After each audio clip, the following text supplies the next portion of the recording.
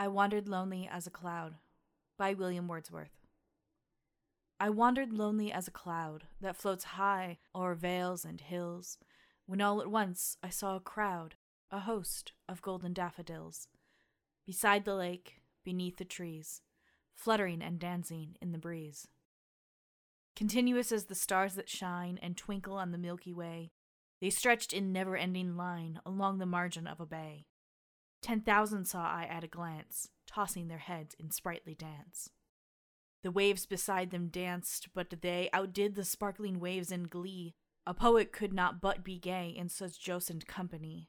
I gazed and gazed, but little thought what wealth the show to me had brought. For oft when on my couch I lie, in vacant or in pensive mood, they flash upon that inward eye, which is the bliss of solitude. And then my heart with pleasure fills, and dances with the daffodils.